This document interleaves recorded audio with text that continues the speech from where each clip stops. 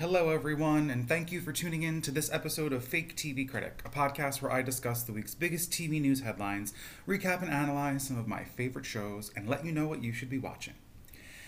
Thank you for joining me on one of the most psychotic weeks of the year as we are all getting back from our, week long food binges and preparing for a longer holiday season, and in a lot of places changes in weather, and I hate it. I hate this week. It's it's so stupid, especially as a teacher, having like 3 days off and then having to come back. My students have 2 weeks and then our semester is over. Like, it's the most inconvenient and stupid break. And as you probably know if you listened to the podcast before, I don't like Thanksgiving. It's a stupid holiday. It's not real. But we're here. We're back. Because of the holiday last week, not a whole lot of news to report. The one story to talk about. Last Monday, Todd and Julie Chrisley, who, now I love me some trash reality TV. Again, as you know if you listen to this podcast, but one show that is even too stupid and nonsensical and I can't even get into is Chrisley Knows Best, all about the Chrisleys, whatever fucking shows they have, however many spin-offs, and I do not understand these people. I don't get why they're famous. I don't get why they got their own show. Was it spun off from something? I don't even know. But I feel like they've been on TV my entire life. And I always just, I always forgot what their names were until this week, and we'll get to why. I always called him that southern gay guy but who's married. Because and I think that's how everyone identifies Todd Chrisley, is like, was it Toddlers and Tiaras? Is that where he got, it might have been. Because I feel like, wasn't he like a pageant coach or something? Unclear, don't care, regardless, they're all over TV, you know who they are, if you see their faces or hear their fucking voices, you will know who this is. But earlier this year, or last year, I forget which, they were indicted by the federal government. And they were found guilty in June of conspiracy to defraud banks out of $30 million in fraudulent loans. And they were found guilty of like a slew of tax crimes, including attempting to defraud the IRS, which, like, boo boo, clink clink. So on Monday of last week, a judge sentenced Todd, the husband, to 12 years in prison and 3 years of supervised release, and his wife Julie got 7 years in prison with 3 years of supervised release, and their accountant got 3 years in prison and 3 years of supervised release. I'm of two minds here. On the one hand, I love that the feds are going after people for committing white collar crime, because living in a rich area myself, it bothers me that people with money think that they're above everything, that they're above the law, that they're above other people. So I'm glad to bring people down a notch. But this is if you're going to go on reality television, Jen Shah, listen up. If you are going to go on reality television, you better make damn sure that your past is clean. Because if it's not, they're gonna find out. They're gonna find out and they're gonna come for you. Because they seem to be making examples of reality TV stars when it comes to these white collar crimes. Like going all the way back to Teresa Giudice on the Housewives of Jersey, I think it was like a decade ago at this point, that she basically signed some forms that her husband gave her that I still to this day don't believe that she even knew what she was signing when she did. And she ended up in prison for a year. Because the documents, were defrauding the government out of tax money and shit. And the situation on Jersey Shore was the first person in the state to go to prison for the crime that he was sentenced or that he was convicted of. Usually you get some probation, some suspended sentence, community service, fines, all that shit. He went to prison for almost a year.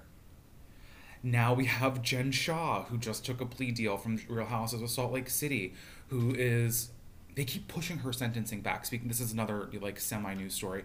So she was supposed to be sentenced last week. Originally, when she pled guilty over the summer, when I did that emergency episode, she was supposed to be sentenced right before Thanksgiving. Her attorney was like, "That's cruel. Let's wait." So then it was supposed to be like a couple weeks before Christmas, and then something happened there, and now it's going to be in January. So she keeps getting, like the longer it gets pushed back, the longer it's going to be until you get out, girl. So anyway, Jen Shah is about to go to prison for between 11 and 14 years, according to her plea deal. Now we have the Chrisleys going to jail 7 years for the wife, 12 years for Todd. And, like, that's a long-ass time, and it's all because, like, they took out fraudulent loans. So the case apparently was that the Chrisleys got fraudulent loans from banks by submitting false bank statements, audit reports, and like financial statements, I guess, of like what money they had stowed where. And they used the loans that were supposed to be for businesses to buy cars, clothes, houses, and to travel. And then they were earning millions and millions of dollars on their reality show. And they weren't reporting that to the IRS. Like, what are you... You're famous. Like, your show's been on the air since 2014. What... How do you think you're going to get away with, like, not paying taxes on money you've received from a popular reality TV show? Come on now, you fucking morons. But then the most ridiculous thing about this whole situation is that the network, I think it's USA, already filmed episodes prior to the Chrisleys going to trial, and they're still going to air them. Like, so gross. So we are getting so much further away from, I don't know, reality TV being actually about humanity. It's wild. It's absolutely wild. So that's the big news story this week. No renewals, no cancellations, just that. And then we had the Thanksgiving holiday, and like, actual news is happening. I'll let you decide your feelings on the state of our country other than that. So, because I'm going to talk about international things today. Because fuck America. Oops. Sorry about it, but like, not feeling too great with all the mass shootings happening in the world, and Kanye West meeting with Trump, and Twitter going to hell in a handbasket. It's too much. So I'm going to go to my happy place, which is Drag Race. And we're going to talk about the finale of RuPaul's Drag Race Season 4, the UK, or RuPaul's Drag Race UK Season 4. And this new season of Versus the World, which I talked about earlier this year. We had Drag Race UK versus the world. Now we're getting Canada's Drag Race versus the world. So let's start with Drag Race UK Season 4. I haven't talked about this season at all. If you go back and listen, toward the very, very beginning of the podcast, I did a few episodes of Drag Race UK Season 2, which for my money is very much the best UK season, but also one of the best Drag Race seasons across any franchises. Like, probably top 5. I would say it's like Drag Race Season 6, All Stars 2, and then maybe UK Season 2. Like, it might even be top 3. Season 5 of Drag Race is definitely up there. I think it's like Season 5 Drag Race, then UK 2. Regardless, it's amazing. It was such a great season. And since then, like, nothing that the UK can do can really live up to that. Season 3 was a bit of a letdown because I personally and many others did not like the winner, Crystal Versace.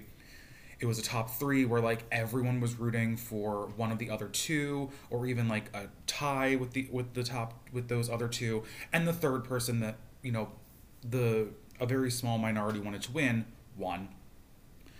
So then this season started, and it immediately was just like very flat. I thought Season 4 was very flat.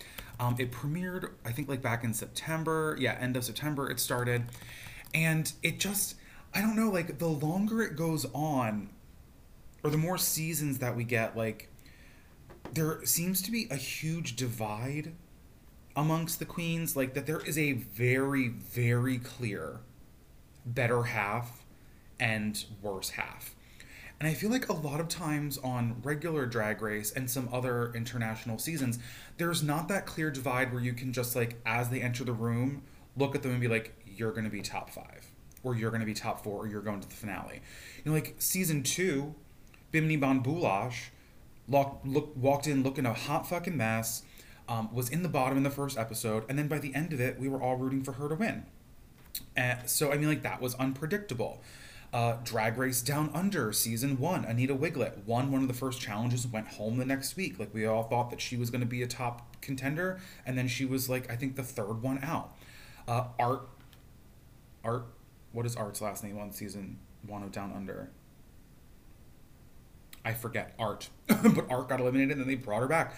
Like there's kind of it doesn't seem as obvious of like, oh, you're there because they needed to cast 10 or 12 queens. But that was so obvious, I feel like, this season with queens like Just May and Starlet, and Copper Top. So like the first three were like, from the jump, it was like, you are for sure the first three out. And that like doesn't make for an exciting season of Drag Race.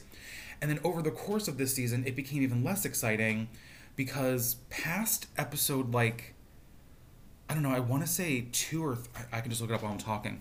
Past like one of the first episodes, the only queens who won there were two queens who traded off all the wins. Okay, episode 3 was the last episode that had a winner who was not one of the top two queens. Like, there were only 2 episodes where Danny Beard or Cheddar Gorgeous didn't win. Out of 10 episodes, they won combined 8 of them. That's not exciting. Do you know what I mean? So, the top 2, obviously, if they're splitting 8 wins apiece, were Danny Beard and Cheddar Gorgeous. Danny Beard was, as her name suggests, a bearded queen from Liverpool. Very funny, very campy, very much my style of what I enjoy in drag. Like in one of the episodes, dressed up as Audrey 2 from Little Shop of Horrors in one of the best looks of the entire season, maybe of all of UK. Wonderful. Cheddar Gorgeous. Not a huge personality like Danny Beard, but like very precise and like chameleonic, like could kind of slip into anything, could look any way. Like didn't have, I don't think, like a particular style that she stuck to. Like Danny Beard had the beard all the time and had like kind of like a Gottmik-ish kind of paint where it was like, you know, a white face and a harsh cheek contour. Not that it looked bad or like a copy at all, but like very much like had a look. Cheddar, not so much, could very much slip in and out of any style and did it very successfully, obviously. She won 3 episodes in a row by herself. So that was very impressive there. And it just like the whole season, the two of them just traded off wins, and it became super obvious that like even when the other contestants were trying their hardest and were like giving good interview face, you know, like were really entertaining in their talking heads, their confessionals, that it didn't really matter because it was gonna be one of the two of them. Like when you each get to the finale with 4 wins, one of you is going to take the crown. So by the time we got to this last week's episode, which was the finale, and it was a top 4, there was no reason really for it to be a top 4 other than to eat up time. And it was I'm sorry to say, a really boring finale because there was no way in hell that John Vs. Blonde or Black Peppa were going to win. So having to like sit through these episodes and like listen to them do their interview with Rue and Michelle, as is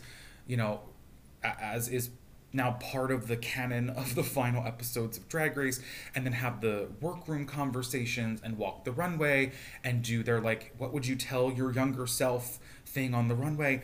It just like, it was nice for them to get the moment, obviously, but we knew that it was a foregone conclusion that there was going to be a final lip sync that was just Danny and Cheddar.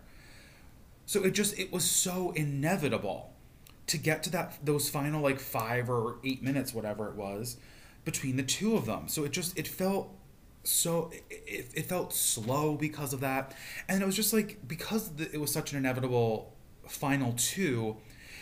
Like I've forgotten so much of what's happened this season because it was as if no one else was there.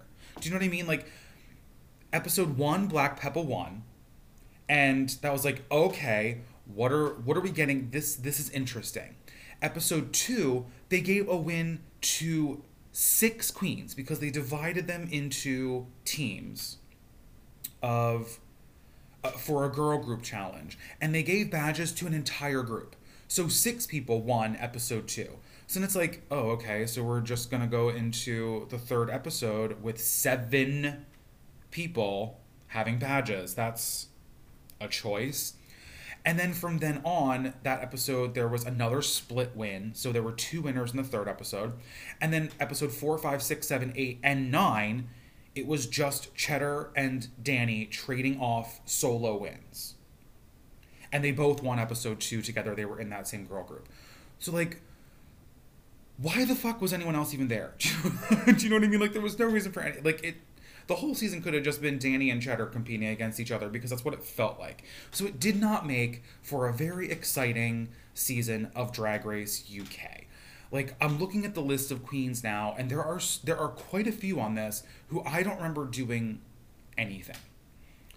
You know, when Just May was eliminated the first episode, until they showed her in the finale, I forgot she's on this season, and like she was a Ginger Spice and like inspired kind of impersonator. Starlet, again, completely forgot she was even there. She was second gone. Coppertop, okay, like I remember her being there because her name was like a play on Carrot Top. Sminty Drop, I remember enjoying her time and thinking she went home too soon. And then, you know, like, then it gets closer to who we've just seen, but like, Jonbers Blonde got all the way to the finale without ever winning anything. And when that includes an episode like the second one where 6 people got badges, like, I loved Jonbers. She was very entertaining, and there were a lot of episodes where I feel like she got very close to winning and maybe should have won. But then she got all the way to the finale with nothing, and it's like, you're clearly not going to win. Black Peppa got all the way to won the first episode and then was in the bottom 4 times. Like, you're clearly not going to win. It was a very strange season. It was a very strange season. That is what. There's not much more to say beyond that. Although I will say this for the finale is that this is the first time that a queen in the finale of Drag Race UK that I've wanted to win has actually won. In season 1, I was rooting for Davina De Campo. In season 2, Bimini Bon Boulash. In season 3, Ella Vidae. And now in season 4, I was rooting for Danny Beard, and Danny Beard won, which surprised me. And I don't know why it surprised me, because like I said, Danny and Cheddar were very evenly matched all season. But I guess I just kind of expected that Cheddar was more, I don't know, maybe a more obvious choice because of like the chameleonic nature of her drag might have been, or was a better choice because of the chameleonic nature of her drag, and like Danny Beard was kind of like the Vivian with a beard. So like maybe since there's only been 4 seasons, would Rue crown 2 Liverpool queens? But she did, and I kind of wish this season would have ended in a tie, because like there's no reason they couldn't do it, you know. There's no financial incentive to only crown one person. Like, it's not like on All Stars 4 when they crowned Monet and Trinity, they both got $100,000. There's no prize for both of them winning. Like, there's no money involved here. So, like, why not split the win? They both won 4 episodes. You know, like, they both won 4 badges. Like, that's as good a case to make for 2 people winning as any. So why not crown both of them? And I wonder if it's just because like they wanted more options for like Versus the World seasons, which we'll get to the new one in a second. Because there's really no reason to not tie. Like, you're not on the hook for more money. They're both gonna work. So whatever. But overall, this was a quite a lackluster, I thought, season of Drag Race UK. Other than the fact that Danny Beard is a very deserving and wonderful winner, and I was very happy with Danny Beard's win. But like the overall season was kind of like womp womp. Uh, and from what I understand, because if you listen to Alaska and Willem's podcast Race Chaser, they're currently casting season 5 of Drag Race UK, and they are apparently having difficulties finding UK queens to be on the show because they don't pay. Like, because there's no prize at the end, and the pay per episode, I think Willem said, is £250 per episode, which is nothing. Like, that maybe covers one wig to take with you, you know? Like, that is nothing.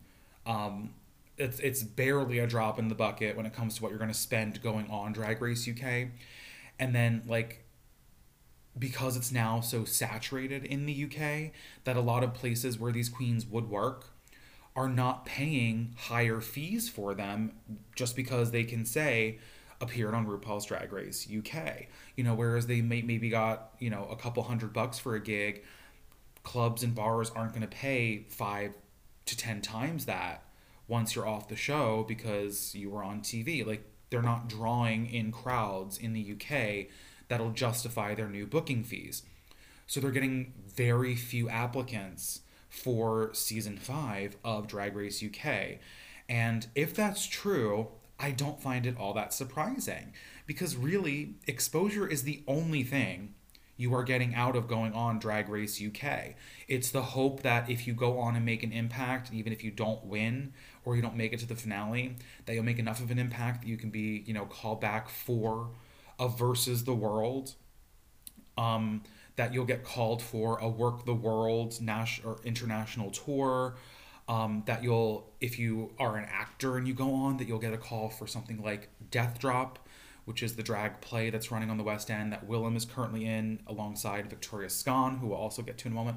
But that, like, Kitty Scott Claus, who was top 3 on season 3, she was in the original version last year. Davina DeCampo has been working on the West End. You know, Bag of Chips and the Vivian obviously are doing lots of TV appearances. But other than that, there's not a whole lot of Drag Race UK queens that are getting this platform that they would need to justify going on Drag Race UK.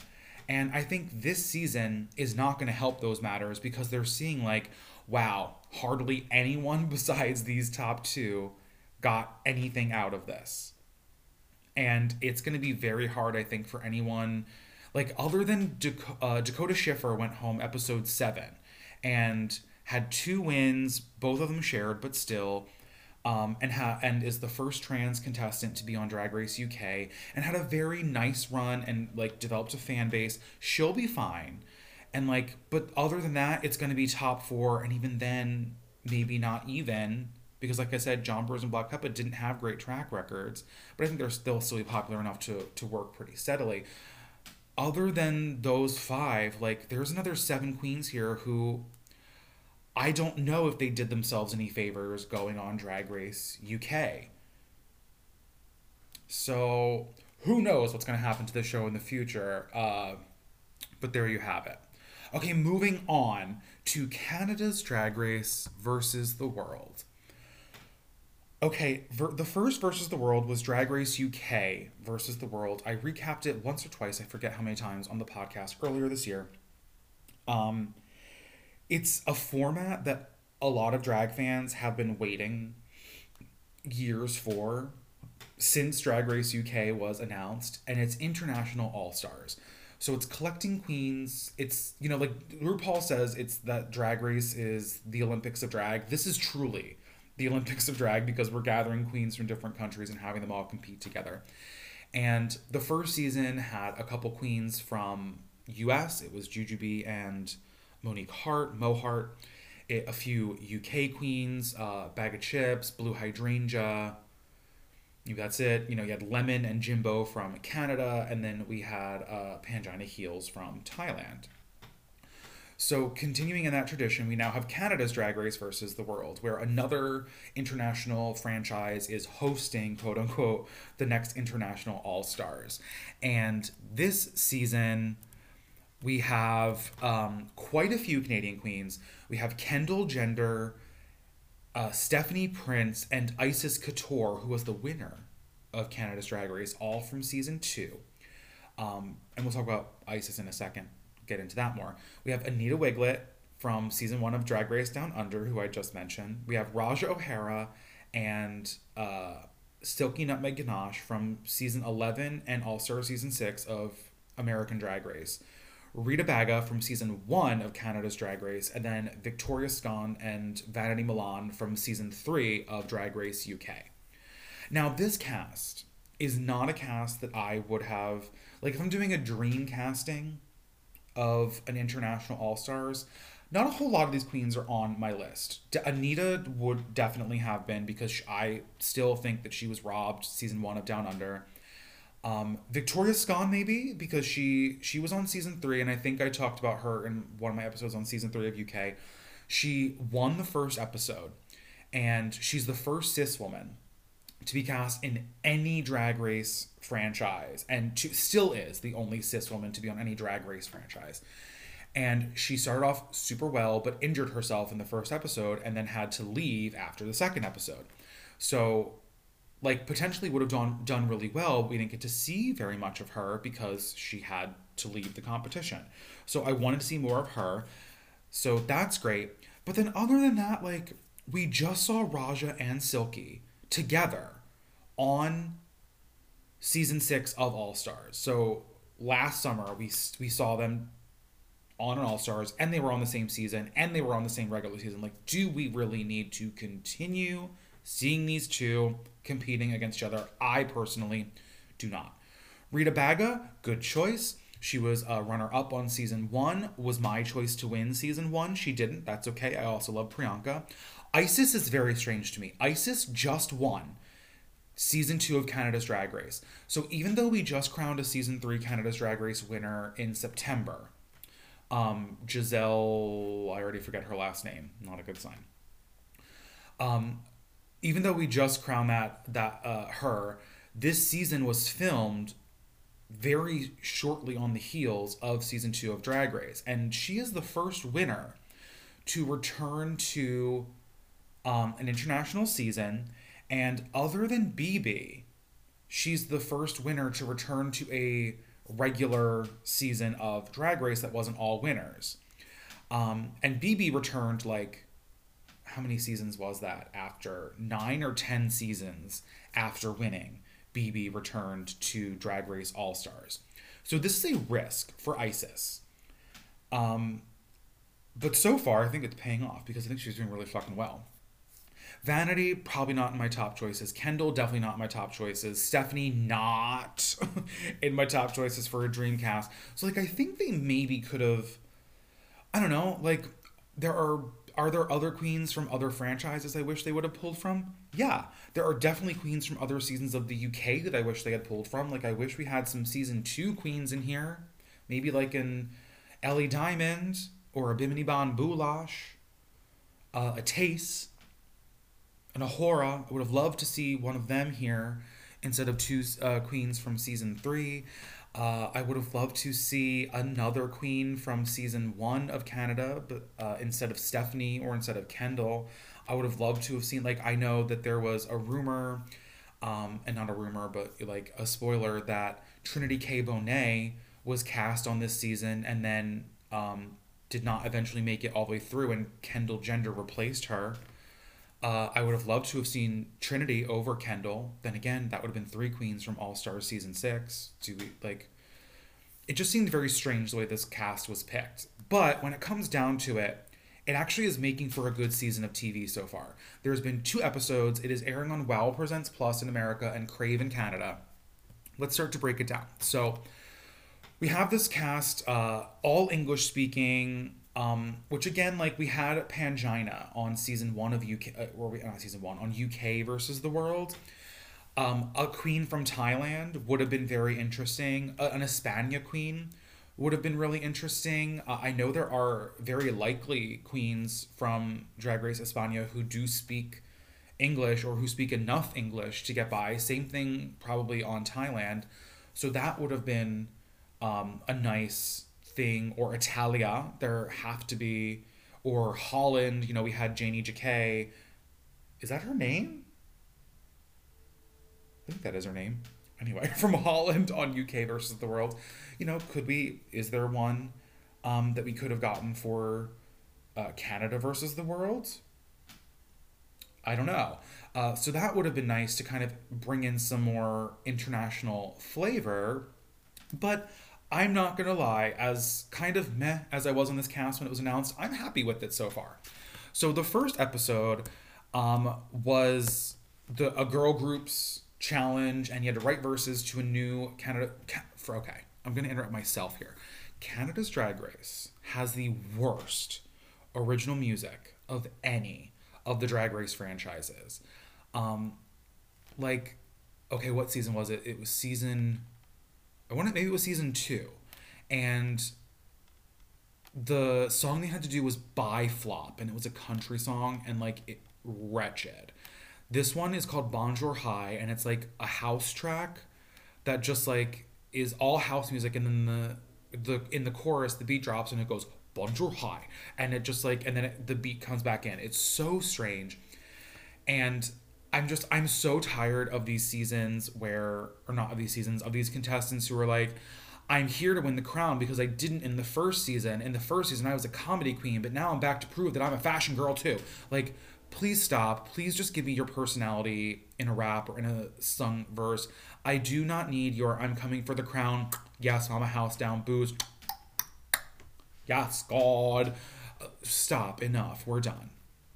So we get 3 teams in this first episode. One team is the camp team. It's Anita Wiglet, Rita Baga, Victoria Scone. Dream team. Love it. The other team is 3 of the Canada queens, Isis, Kendall, and Stephanie.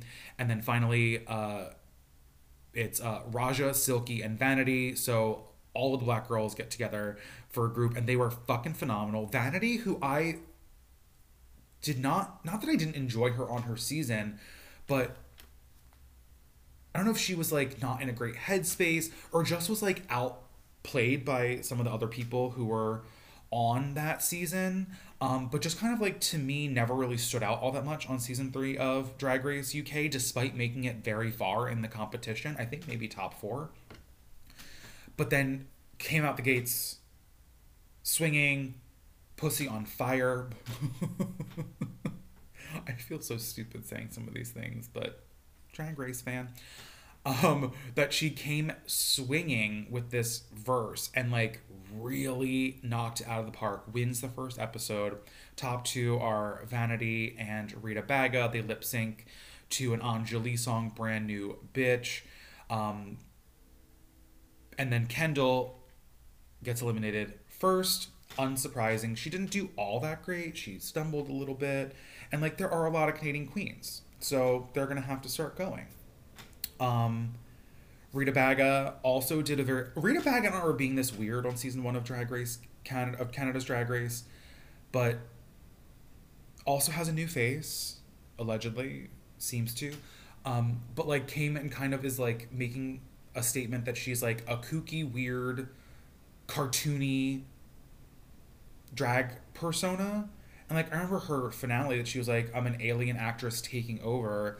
And okay, yeah, you're a little outside the box comparatively because you're Kip Essoir and you're the only one. But I don't think she was that weird. But she's leaning into the weirdness this season, and I'm kind of liking it. Now, the bottoms I did not fully agree with in this first challenge or in the second challenge. As I said, I love Anita Wiglet.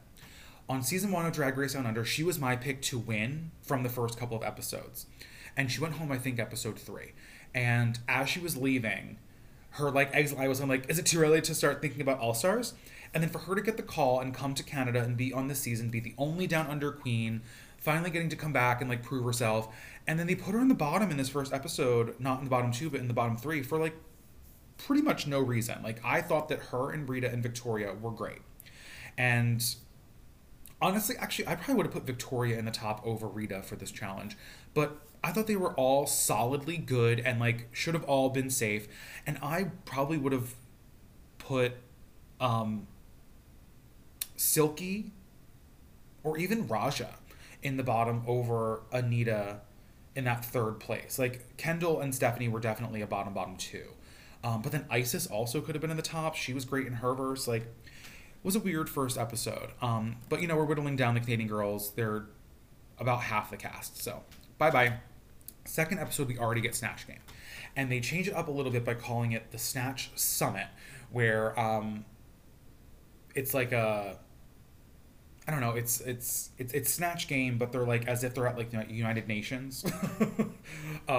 So regardless, it was I liked the new format. It was like a way to switch it up a little bit, and I thought it was fun. The reading challenge, mini challenge this episode, worst in history on Drag Race, and they all knew it. And like Anita Wiglet won the reading challenge, and they basically were like, "You're the best of the worst, congratulations." And I thought she was actually decently funny. Like it would have been a solid reading challenge even if it was in a better season, but whatever. So we get Snatch Game. Anita Wiglet is playing Adele. Raja is Big Frida. Silky is Lizzo. Rita Baga is Gilda, which I guess is a famous drag queen. Isis is Donatella Versace. Stephanie Prince is Cardi B. Victoria Scone is Kim Woodburn, which I guess is like a cleaning lady on BBC or something. And Vanity Milan is Spice, who I also do not know. An internet person, I think. Or like I don't like a musician that I've never heard of. I'm not entirely sure who Spice is, but she's Jamaican. That's about as much as I got out of Vanity in her walkthrough. And then as they're getting ready to go onto the runway after they do Snatch Game, it was like, I mean, it was not a very memorable Snatch Game. It wasn't bad. But like Isis clearly was the runaway winner as Donatella. Raj O'Hara was a good Big Frida. Rita Baga was fine as Gilda. Vanity Milan was fine as Spice. But like, it was just a solidly mediocre Snatch Game with, I thought, only one really bad performance, and that was Stephanie Prince as Cardi B. You know, like, Anita Wiglet didn't knock it out of the park, but also wasn't terrible. She just wasn't very much like Adele. Silky, not a great Lizzo, but again, also, like, not a bomb, but not good. Like, definitely could have made an argument for putting her in the bottom. Victoria Scone, like, very muted, not interesting, boring, but also not a bomb. Could have put her in the bottom. Like, it was just like there was, other than Stephanie Prince, there was no one who really bombed it and like was a clear, you need to be in the bottom. But then as they're getting ready to go onto the runway the next day, fucking Justin Trudeau walks into the workroom, and I almost pooped. Like, can you imagine the first world leader to be, I like, I don't even know how to talk about that. Like, first of all, Justin Trudeau, bend me over, spank me, call me daddy. Like, the fuck, the man is beautiful.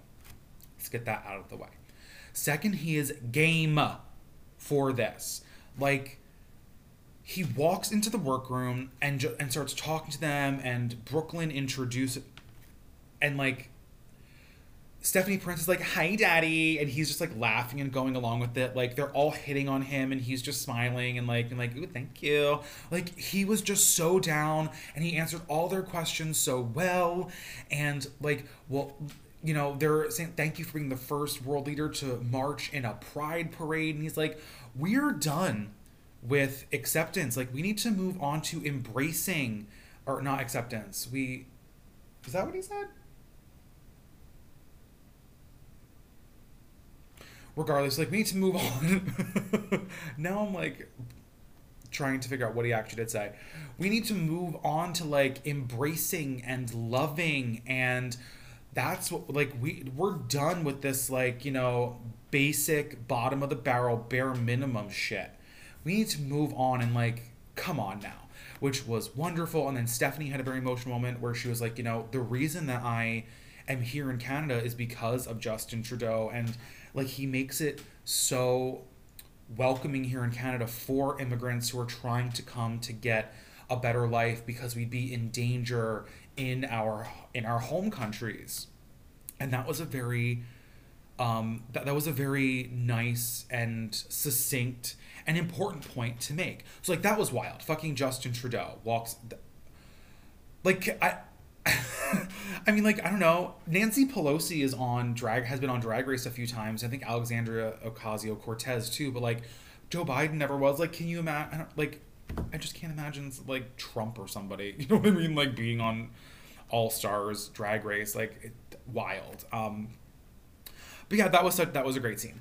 Okay, so we get to the runway. The theme is celestial bodies, and this is one of the best runways I that they've had on that they definitely I think that they definitely had on the International All Stars, the Versus the World, and maybe even on Canada, because I feel like the runways on Canada tend to be a little more homemade looking. But the Celestial Bodies, Anita Wiglet, I thought looked amazing. She was campy but also beautiful. She like had a moon as a headpiece. Isis looked fucking stunning. Even Stephanie looked really great. There were just some really stunning looks. I don't think Raja looked very good, but she makes all of her own costumes. Like, that's impressive as it is.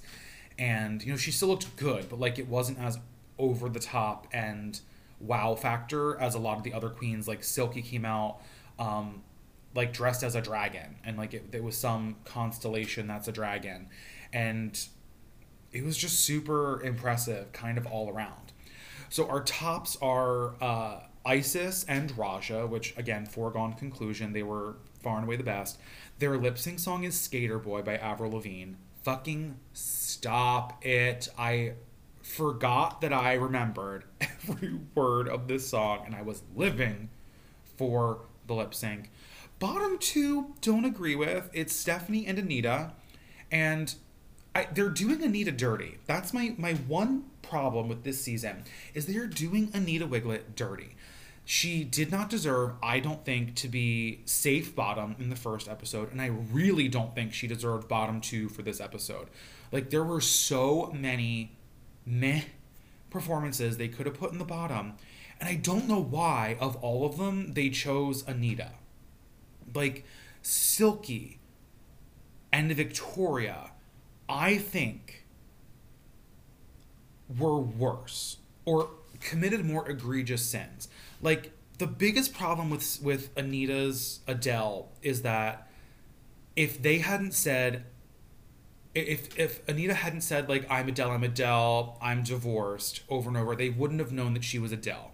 And, like, okay, but then you have, like, Victoria doing this character who is very understated and then not building to anything, that she was just flat the whole time. And to me, that's a bigger sin than someone going for it and not succeeding. Which is also what Silky did, that she kind of went for it, but then, like, just started talking in circles of Lizzoisms, which, again, is something that I'm more annoyed by than someone like an Anita, who is funny, but not in the right way.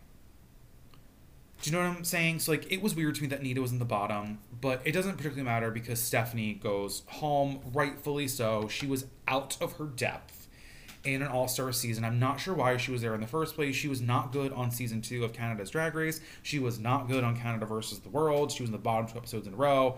I mean, but I think she's also, the obvious out. Like, from here on out, it's going to be, like, I think the writing's on the wall for Anita Wiglet, which sucks because I cannot believe that they brought her back for a season like this and just, like, arbitrarily decided that she was going to be, like, a punching bag for them. That, like, we have these queens that we want to do well and that we're going to give, like, redemption stories to or whatever. Like, honest to God, my whole thought process here is that they are going to have a top 3 of Raja, Silky, and Victoria. I am, right off the bat, that is who I think we are top 3ing, because Raja and Silky, one of them needs to win so they can stop coming back, and Victoria has a lot to prove. And even though she has not done anything really so far to stand out from the pack and to prove herself, they're going to drag her along because of reasons. We can figure them out. One, that she was limited, so that she had to go home on her season, so never got to show anything, and 2, that she is the only cis woman. Like, she's going to go deep into the competition for that alone, I'm sorry to say that this is how Drag Race works. You know what I mean?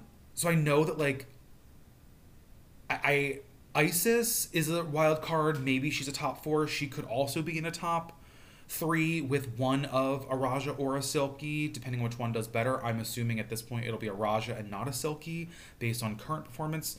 But it's like a 6-episode season, and they have all of these queens that like they've already given Vanity her redemption. She's won a challenge, and she's gotten more money in one episode than she had in her whole season of UK. I don't see her being a finalist. Rita, maybe, because she's a Canadian, she'll be up there. We'll go a little further. But then also you have Isis, who, like, are they going to give her the, like, you know, she's doing great, doing great, doing great, she deserves to win again, but she just won a crown. Are they going to give her another one, like, right away? I really don't think so.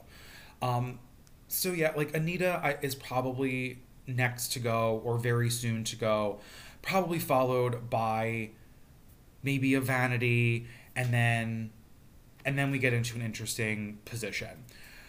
So, like, so far I'm enjoying this Canada versus the world despite the screwing over of Anita, who I love. But it's going to get real interesting real soon to see what they do as we get closer to the end.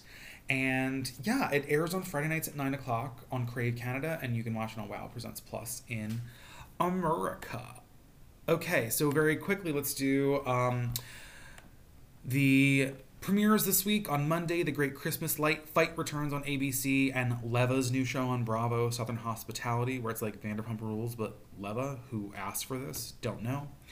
Hulu has Planet Sex with Cara Delevingne, and then Behind Music returns to Paramount Plus.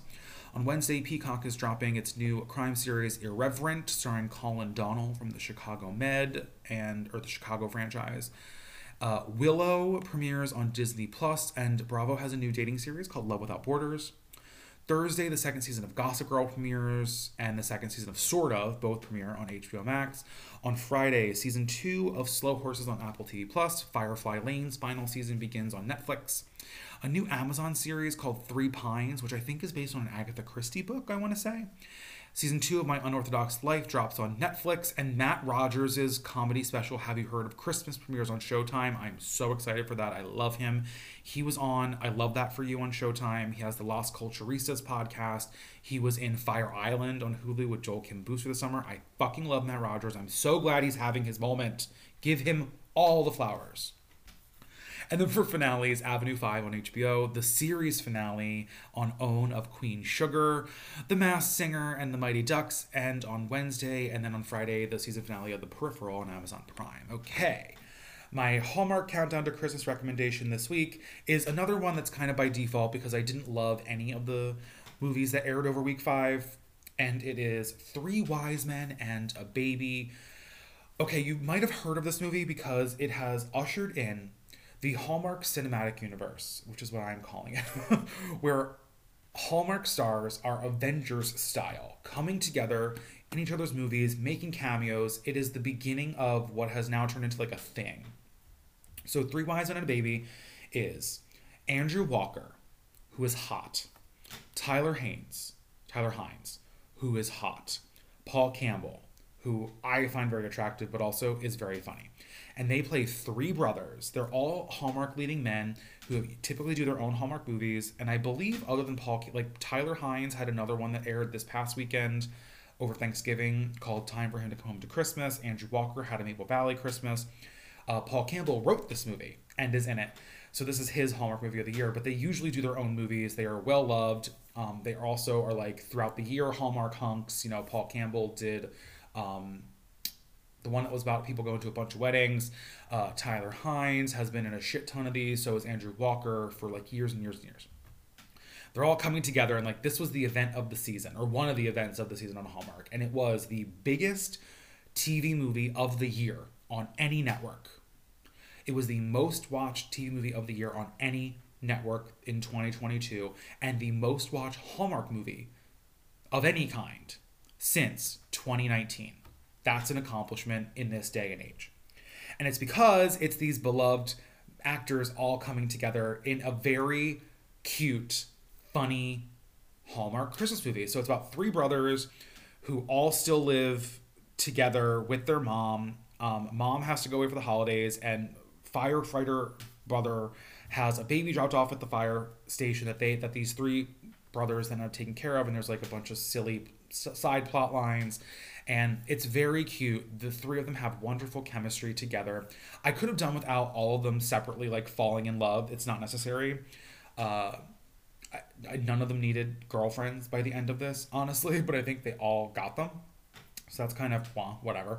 And like I wanted it to be longer. Like it needed more time because they were so cute and so funny, and there was so many characters. They needed more time, especially if they were going to do these like everyone falls in love by the end storylines. They needed more time to develop those relationships because some of them came off very weird and rushed. Especially the ending where like the mom comes back and like explains why the baby was dropped off in the first place. But it was a very cute, actually at moments laugh out loud funny movie, which is like rare for Hallmark. And like I said, it ushered in the beginning of this Hallmark cinematic universe, which has since continued. So even in this movie, we got a cameo from Kimberly Sustad, who was the lead earlier this season in Lights, Camera, Christmas, and who co-wrote this movie, Three Wise Men and a Baby, with Paul Campbell. So she makes a little cameo as a nurse. Then the next day on Sunday, we got this movie called When I Think of Christmas, where Jonathan Bennett randomly shows up in a scene. And he plays like a shopper or something, has one line. His movie is coming out next month in December called The Holiday Sitter, and it's the first LGBTQ centric Hallmark movie where they are the central couple. Two gay men are the central couple, two queer people are the central couple. But he like pops up. Then I just finished Haul Out the Holly, which was one of the Hallmark movies, or one of the Thanksgiving weekend movies with Lacey Chabert, and Chris Palaha, who was in We Wish You a Married Christmas, pops up in one scene. So does Eric Mabius, who's in the Signed, Sealed, Delivered movies, pops up at one point. And like these fun cameos. Oh, and what did I watch yesterday? Or earlier? There was another one where Wes Brown, who was in Haul Out the Holly, was in like one rant. Was it When I Think of Christmas? I forget, but it was another one of these movies. Oh no, it was My Southern Family Christmas, which was the Thanksgiving Day movie. Like has a couple lines as the main character's boss. So like all these leading actors are popping up doing like these fun little one line, one scene cameos in each other's movies, which is hysterical and also smart because like they're all filming their movies at the same time in the same place. They all know each other. Like they're all cross promoting. Do this all the time. Like, do more Three Wise Men and a Baby-ish movies. Like, give us a movie next year with three Hallmark leading lady favorites doing something together. You know, last year we got Sister Swap, where the real life sisters, Kimberly Williams and Ashley Williams, played sisters, and they each got their own movie, and they were in each other's movies. Like, let's keep this going. I would love a 12 Couples of Christmas movie next year where we get 12 Hallmark hunks and 12 leading ladies, all favorites, who are in a movie together or in a series of movies together. Like, do all of Thanksgiving weekend where you have, you know, 6 movies or whatever, or 4 movies. Put all 12 couples in all 4 of those movies. I would be so down for it. This is so much fun. It now gives us a new reason to want to watch all these movies, to like catch these fun cameos, to see who's gonna pop up in this one.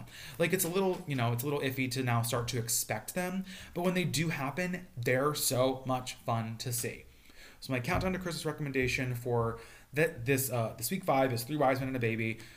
Coming up next week, I'll probably have a couple recommendations because there were, I think, 7 or 8 movies that aired over Thanksgiving weekend. There was 1 on Thursday, 2 on Friday, 3 on Saturday, 2 on Sunday. Someone do the math, whatever that number is. I've only watched a few of them so far, but they're a little hot and cold. The quality is kind of up and down with them. That's okay though. Okay, that's all I got. So thank you for tuning in Thank you for tuning in to this episode of Big TV Critic. I will be back next week with more news, more recaps, reviews, more analyses, and more recommendations. Have a good week, everyone.